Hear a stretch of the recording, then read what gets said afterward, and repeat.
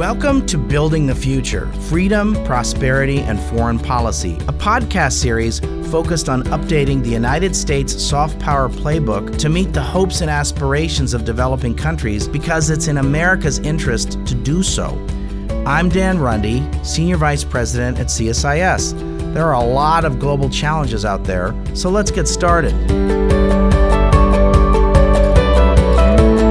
I'm really pleased to be guest hosting this with my colleague Rick Rossow, who is all things India here at CSIS, and we're going to be having a conversation with some guests from the state of Kerala in India, Mr. Tom Jose, who is the state administration's top civil servant, and then Mr. Sanjeev Kaushik, the principal secretary for the state's fiscal affairs. We're going to be talking about infrastructure development in Kerala. For those of you who don't know, Kerala has 33 million people and a GNP of $130 billion. That's roughly the same population as Saudi Arabia and a similar economic size as Ukraine, all in just one relatively small-ish state for India. So everything is big in India. It's kind of like everything is big in Texas. Everything's big in India. So Rick, thanks for doing this with me. I'm so glad that your colleagues are in town. I know you have a series on states and I think that's why they're here, right? Yeah, we've really chosen to focus on things that are happening at the subnational level in India. A lot of folks follow what's happening in Delhi on a day-to-day basis, but ultimately India's development trajectory is going to be led far more by her 29 states and 7 territories than on any single thing that happens out of Delhi. So, for us, it's very exciting to have 2 senior representatives of the Kerala government to have a conversation with CSIS friends about infrastructure priorities and to sit down for this podcast. And Dan, you got one of the best in the shop here, so thanks for You're for a kind hosting man. for us. Yeah. So Tom and Sanjeev, thanks for doing this. Could you just first tell us a little bit about Kerala? Because I think not everyone knows where Kerala is on. I think I could tell you where it is on a map, and I'm a pretty well-read guy. So just tell us a little bit about Kerala and tell us a little bit about your hopes for infrastructure development in Kerala, because you have a great story to tell about Kerala. So Kerala, Dan, if you like, is called God's own country. All right. And I thought West Virginia was God's own country. Well, as far as India is concerned, that is God's own country. It is at the very southern tip of India. And it is a longish state with the Indian Ocean on the western side. And on the eastern border, we have the mountains, the Western Ghats. It's got a coastline of about 600 kilometers. And benefits from its proximity. It's about 10 nautical miles from the international shipping line. Apart from being the most beautiful state in the country, it's also the most well-developed state historically for various reasons because of its progressive governance. We've always invested heavily in our people. And therefore, if you look at any of the United Nations Millennium Development Goals, Kerala ranks at the top amongst all Indian states. In fact, in terms of its Human Development Index, whether it is education or healthcare and some of the other parameters on longevity, mortality, on child sex ratio, etc., we are pretty much at par with some of the developed countries in the Western world and therefore way ahead of the rest of the Indian states. That's phenomenal. But apart from being so high up on the Human Development Index, we are also the richest state in the country in terms of our per capita income. Not only do we have a thriving industry in the state which spans across tourism, hospitality, being such a beautiful state with a coastline as well as beautiful mountains with tea estates and plantation, we benefit a lot from domestic as well as international tourism. But we also have healthcare. Ayurveda is something that you would have heard of. So we have the Ayurveda system of medicine. And then there is, of course, being a naturally well-endowed state, we benefit from our produce, whether it is coconuts or it is bananas or rubber and cashew, etc., or spices. We are the spice bowl of India.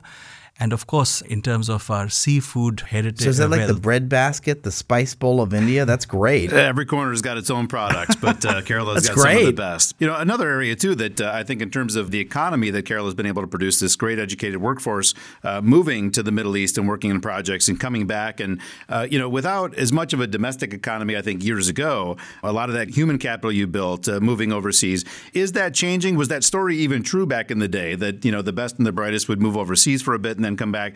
Was that story even true? And if so, is it evolving now? How do you look at this mix of, great education, great healthcare, great things like that, and trying to get the economy a bit of a burst? Well, this is actually a conscious policy that we have pursued from time immemorial. In fact, even the kings of Travancore wanted to invest in human skills.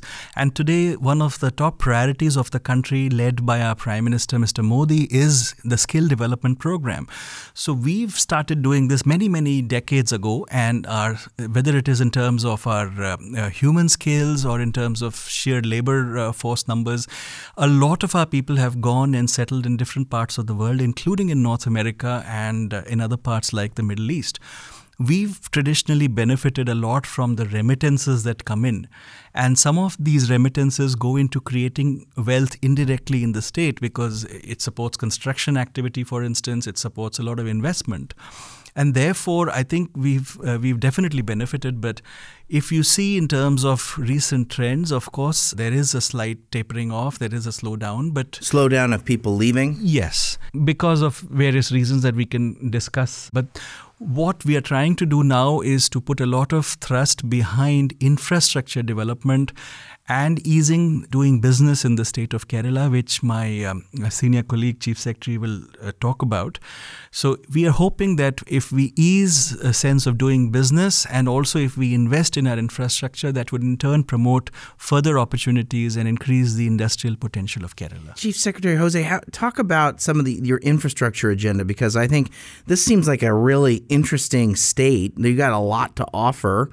I can see why Kerala would be called God's own country in India to compete with West Virginia and other wonderful places in the United States. I mean, you got coastline, you have mountains, it's beautiful, enormous tourism potential, enormous human capital. So talk about how are you thinking about infrastructure to take your state to the next level? Well, Daniel, infrastructure has been an issue which has been under the consideration of the government in a very, very serious fashion for quite some time.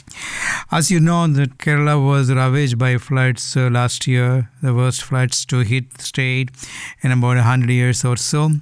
So we lost a lot of infrastructure. Roads got washed away, roads, bridges and culverts. We had landslides. We had communication problems. And so on and so forth. The disaster management assessment team which assisted Kerala, which came from the UN, they pegged the losses somewhere around 30,000 crores of rupees that in terms of dollars would be around about $4 billion US dollars. That's a lot. Now, that's a lot of money. And now we have to build infrastructure back in the state, and the state has taken a position that when we build, we will build back better and build for the future.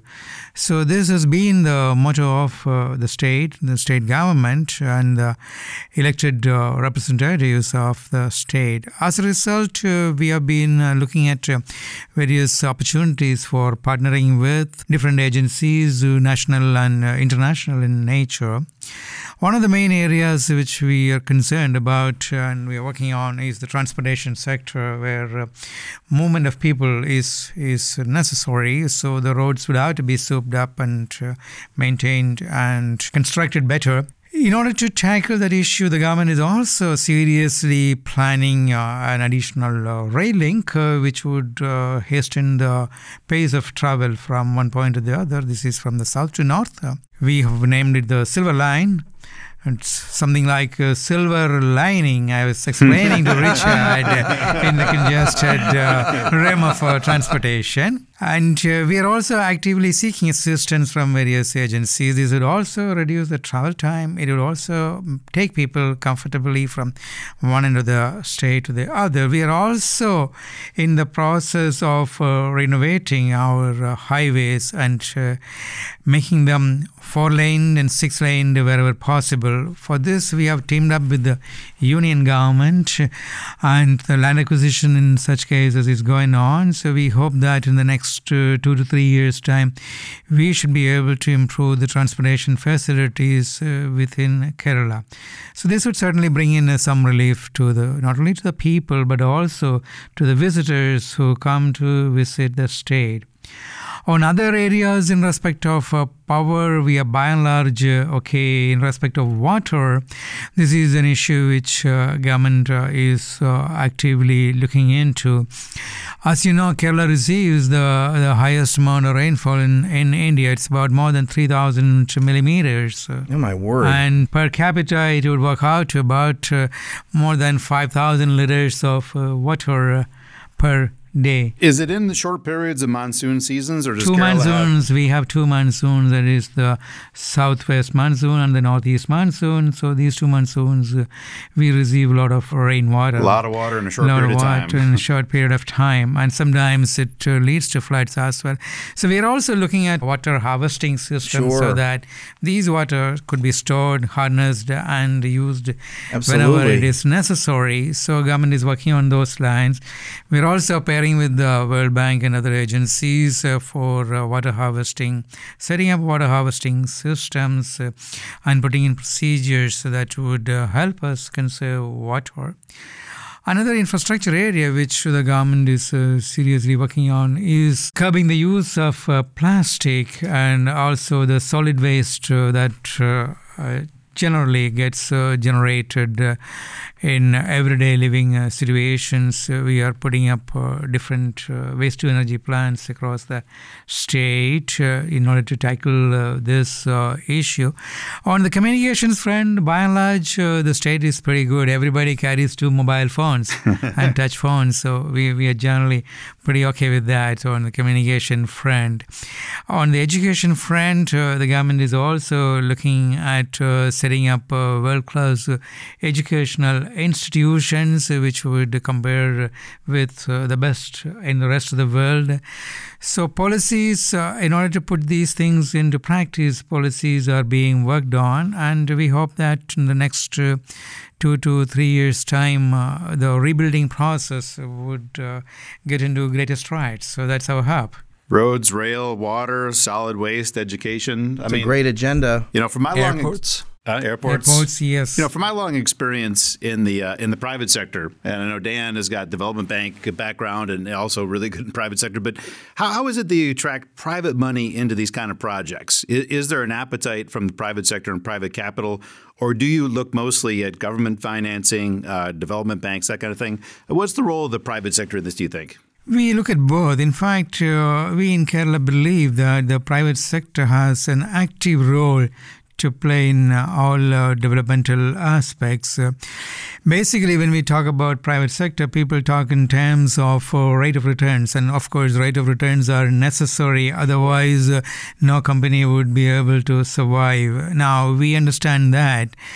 Insofar as government is concerned, sometimes the issue of internal rate of returns are pushed maybe to the background, basically because the government also looks at the welfare of the people and is not always looking at profit, because if a government were to look at always profits, then it just wouldn't be governance.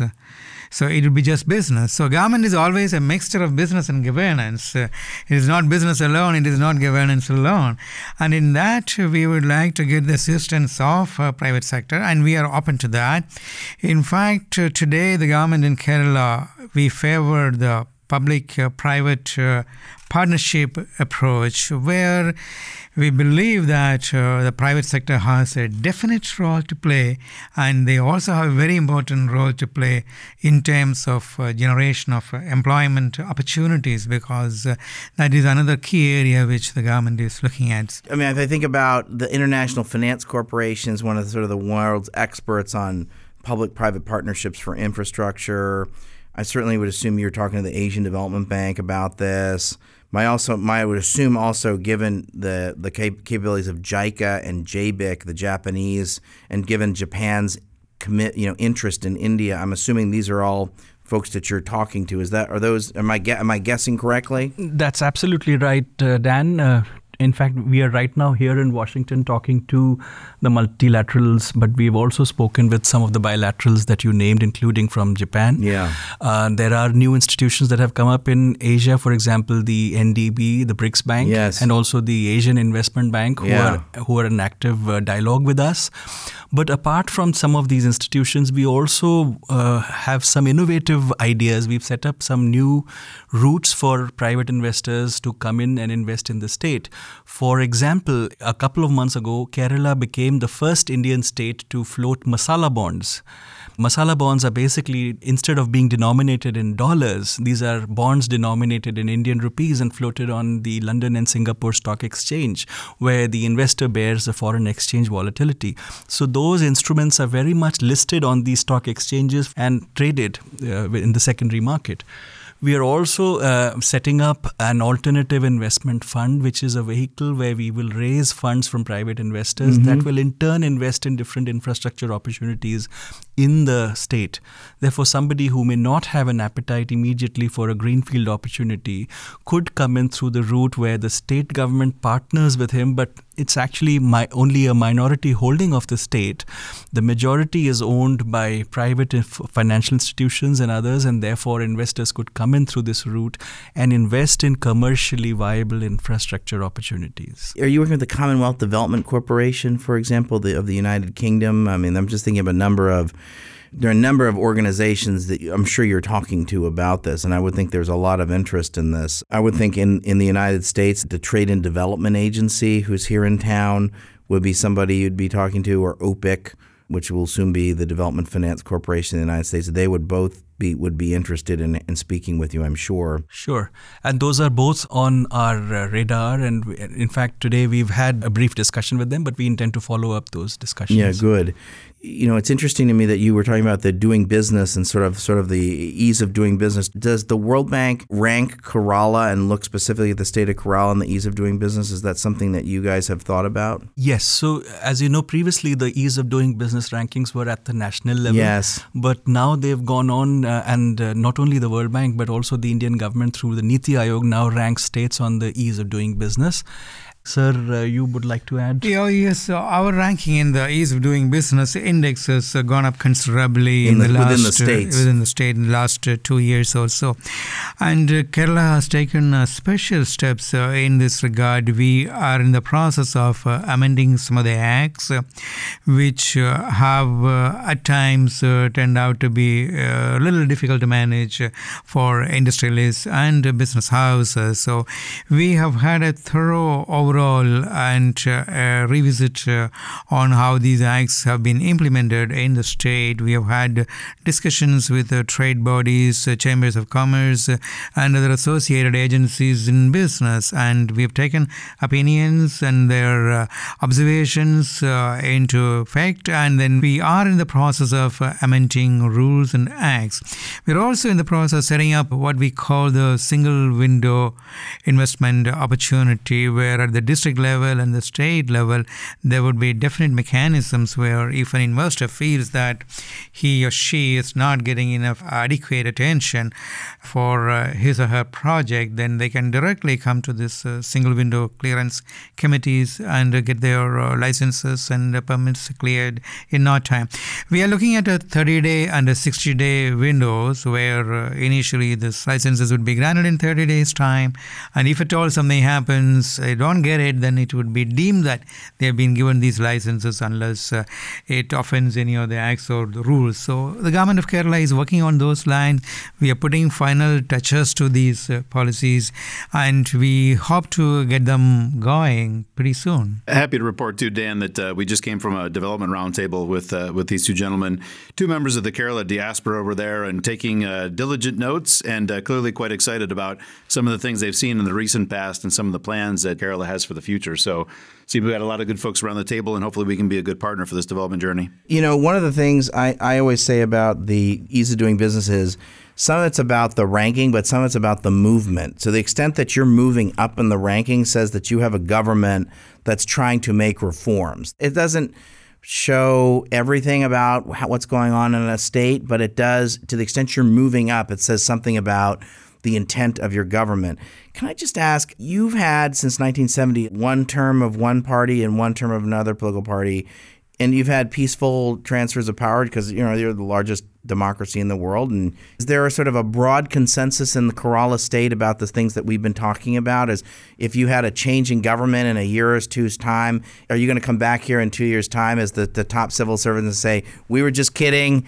Oh, no. What do I you need to worry about that, because in the history of Kerala, one of the things is that the governments have always been stable, and we have always given that full 5-year term to every government, yes, excepting, I think, several decades back, maybe once or twice. Other than that, all governments have completed their terms. But at the same time, Kerala is such a place that the people of Kerala would like to give a chance to everybody. So there are basically... It's a very generous place politically. You guys kind of share the you change it every 5 years, you change. That's very generous and very reasonable. That is right. But the one thing I must tell you is that the broad developmental policies and objectives, whichever government is in power, they don't change. For instance, whether it is the Left Democratic Front or the United Democratic Front in power, both the fronts are seized upon the issue of having good highways. So this is broad general objective which both the parties, both the governments share. We are seized upon the issue of education. So on these basic issues of development, government's policies are pretty much the same. You have an infrastructure investment opportunities in Kerala document here. You've shown this to your parliament, and both sides of the aisle and your parliament are okay with this? Yes, of course. In fact, sir, if I can add on that, the Kerala Infrastructure Investment Fund Board Act was passed by the House with a unanimous vote, where both the opposition as well as the ruling front voted completely in favor of the act. Not once but twice, in 1998 when the act was incorporated, and then in 2016 when comprehensive amendments were made. And also the nature of that board, the Infrastructure Fund Board, is such that the approvals for infrastructure projects are not at all in a partisan selection basis. They are uniformly across constituencies, irrespective of the government of the day. So if you're an investor, you don't need to worry about that there's going to be some kind of hiccup, the next time there's a change in government in Kerala, right? Certainly not. Certainly not. We can assure you on that. Okay, but that's always in the back of investors' minds. When you're going to make a 20-year investment, they want to know that there's not going to be some surprise down the road, especially for a complicated investment. These sorts of long-term investments where you've got multiple changes in parties, enjoying a large consensus like you've just described is very important when people make decisions around these sorts of things, of course. Well, in the iron frame of Indian government, which is sitting around the table with us right now, the Indian Administrative Service, to make sure that no matter where you are in the country, the wobbles can't be too strong, because at the end of the day, folks like this will still be there and keep line strong. Yes, absolutely. Absolutely. Rick, you've been in this business a long time. You've been doing this series on the states in India. What are just some of your takeaways? Well, I do like, Kerala has some of the greatest, most beautiful sites in the entire country. And hearing these gentlemen talk about, for instance, the waterways, which a lot of times are seen as a tourist thing, but to see them really integrated in the state's development planning and talking about how roads meet waterways, multimodal transportation, the use of ports, the fact that they're so close to shipping lines, the fact that they're coming around the world and reaching out. A lot of state governments that have an interesting story to tell, but don't come out and engage, potential partners. And I think that conversation we had earlier with potential partners, where you really felt that they were open for give and take. Yeah. Sometimes a state will show up and they'll give you kind of the ironclad rules and projects. Here we had a really good give and take with the development conversation we had before, which is really important too.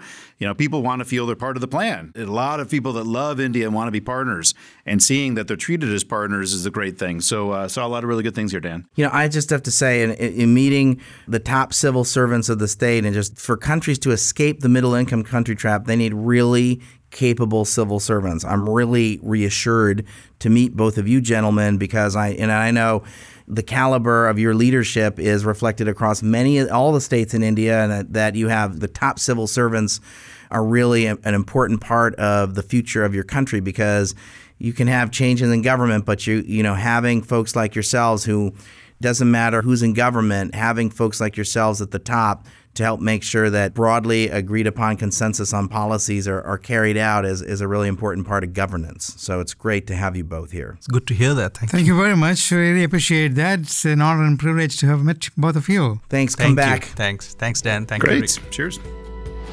If you enjoyed this podcast, check out our larger suite of CSIS podcasts. From Into Africa, The Asia Chessboard, China Power, AIDS 2020, The Trade Guys, Smart Women, Smart Power, and more.